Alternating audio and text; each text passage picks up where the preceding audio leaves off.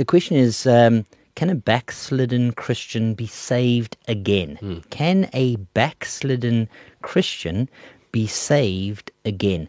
And I really want us to talk into that. There might be a listener, or there is a listener that's listening in right now who is in a backslidden state, and they're wondering, can they even be saved? I know you've been reading through Hebrews chapter 6. It's great timing. I've got some thoughts. I was thinking that maybe we could first address the desperate situation of a person who finds themselves in a backslidden state. I want to start there and just say, friends, if you are in a backslidden state, you are in a dreadful predicament. Because right now, you have no testimony in your heart, nor in your life, in your actions, of your salvation. It's a horrible place to be. It can be a very depressing place to be, a scary place to be. In fact, it needs to be a scary place to be. You should be trembling in your boots. If at one time you were, let's say, burning brightly for the things of God, you had made a profession of Jesus Christ as your Lord and your Savior, but over time, your heart for God and the things of God has waned, soft, and even as it has waned, this zeal within your soul, so too unholy living has become commonplace in your life. You're in a backslidden state. This might be a person who came to faith but is now in an adulterous relationship. This could be a person who came to faith as a teenager but now is completely bound to pornography, can't rest away from sin. This might be a person who once professed the name of Jesus Christ, but is now engaging in shady, underhanded dealings, or has given way to corruption, bribery, or whatever else it might be. It might be a whatever backslidden pace you might find yourself in. Let me say, you are right to fear for your soul. I think of a passage of scripture that we read just a little while back, relating to these false prophets who come in sheep's clothing but inwardly are ferocious wolves. Jesus described their fruit. It's by their fruit that you will recognize them. And then he asks the question, do people pick grapes from thorn bushes or figs from thistles? Likewise, every good tree bears good fruit, but a bad tree bears bad fruit. A good tree cannot bear bad fruit, and a bad tree cannot bear good fruit. Every tree that does not bear good fruit is cut down and thrown into the fire.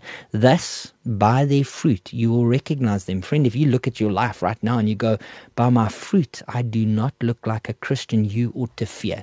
The fear of God ought to be in you.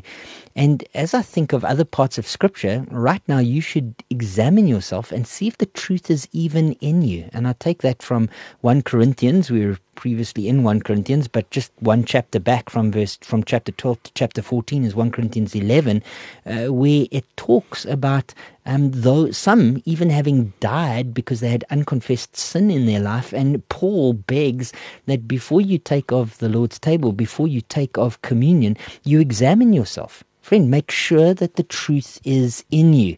If you are in an unrepentant state, you have every reason to fear, even for your eternal soul. It might well be that you are a bad tree and not a good tree.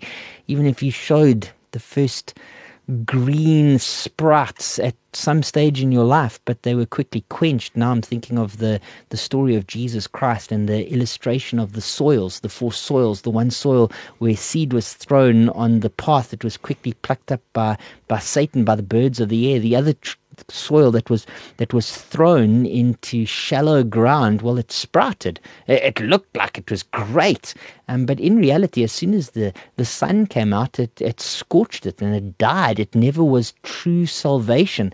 The third type of soil, by the thorns and the thistles spread over there, it started to sprout. It looked again like salvation, but pretty soon the thorns and the weeds started to choke it out. The cares of this world. What does true salvation look like? Well, it looks like soil where, as the seed is sown, it bears forth a fruit. It bears forth a harvest, 30, 60, and 100-fold. Well, if you don't see any harvest in your life, you have every reason to examine yourself and ask the question, is the truth in you? But that said, it is true that Christians sometimes fall into sin, even grievous sin. Well, what should Christians do that fall into sin? And there, I'm thinking about Jesus Christ moving amongst the churches in Revelation chapter 2 and 3. It begins in, the picture of Christ begins in Revelation chapter 1. But by the time we get to chapter 2, Jesus is walking amongst lampstands. These lampstands represent the churches. He's writing letters to these churches, and he writes to a number of churches that are in a rotten place. He has condemnations for them. They have problems in the church, and his counsel to each one of these churches is repent. So to the church in Ephesus, in Revelation chapter 2 verse 1 to 7, he says, remember from where you are fallen and repent. To the church of Pergamum in Revelation chapter 2 verse 12 to 17, he says, repent. To the church in Sardis, the dead church, Revelation chapter 3 verse 1 to 6, he says, watch, strengthen the things that remain, remember, hold fast and repent. And the final church, the church in Laodicea, that lukewarm church in Revelation chapter 3 verse 14 to 22, he says, buy gold tried by fire and white remnant, anoint your eyes, be zealous and repent. Friend, if you have placed your faith and trust in Jesus as your Lord and your Savior, but you have fallen into sin, the call on your life is this: repent. What does that word repent mean? It means turn from your sin and once again cast yourself upon the saving grace of Jesus Christ. This doesn't mean that you get saved again, because once you are saved by Christ, it's Christ that keeps you saved.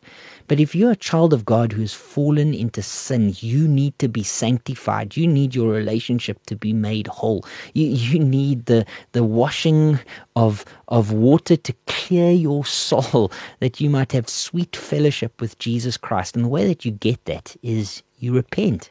You turn from your sin and you cast yourself again to your Savior. He's good. He says, come all those who are weary and heavy laden, and I will give you rest. And that rest he will give you is abundant rest at the beginning of salvation, all the way through salvation, and even at the end of salvation into an eternal rest to come. Friend, if you are saved and you are in a backslidden state, repent from your sin and cast yourself once again on your Savior. Anything to add there, Hashemi? Amen. If you have been a hypocrite and you have not actually trusted Christ, if you realize that I made a profession of faith and so now I'm into pornography, I'm into adultery, I have actually borne no fruit, I haven't been a believer, it was all a sham, I'm a fraud. If you realize that and you return unto the Lord Jesus Christ, he will receive you. The prodigal son, every sinner, whoever calls upon the name of the Lord shall be saved. If you're not sure and you call upon the Lord in repentance, he absolutely will restore your soul. Then the scripture also says, it's in the book of 1 John in chapter number 5 and verse number 16, if anyone sees his brother sinning a sin which does not lead unto death, he will ask, and he, that is God the Father, it will give him life for those who commit sin that is not leading unto death. There is a sin that leads unto death, and I believe that's the sin of Judas. He sinned. He did not actually repent. As he had the sorrow of this world, as he hung himself, he died. It's over. And he has gone into his place of destruction. But a man like Peter, and the Lord Jesus said, I have prayed for you. And he restored him. And so he uses our prayers now so that if a man is a saint, if a woman is a child of God and they are fallen, if they aren't dead yet, if we pray for them, the Lord, he will restore their soul and their communion and their fellowship with Christ. And I have experienced it. It is the heart of my ministry is I was restored after I was fallen. It just really broke my heart. Is it really, is that's what actually it really made me love God. And at a time, Mark, as to when I could not, and as to when I actually would not pray for myself, is I knew it was some older women, some young ladies that were praying for me, and the Lord used it. I had a mother who prayed, weeping, so that my dad would often describe to me her pillow being wet with her tears when I was at my worst, that I might be saved. God is good. He uses the prayers of his saints.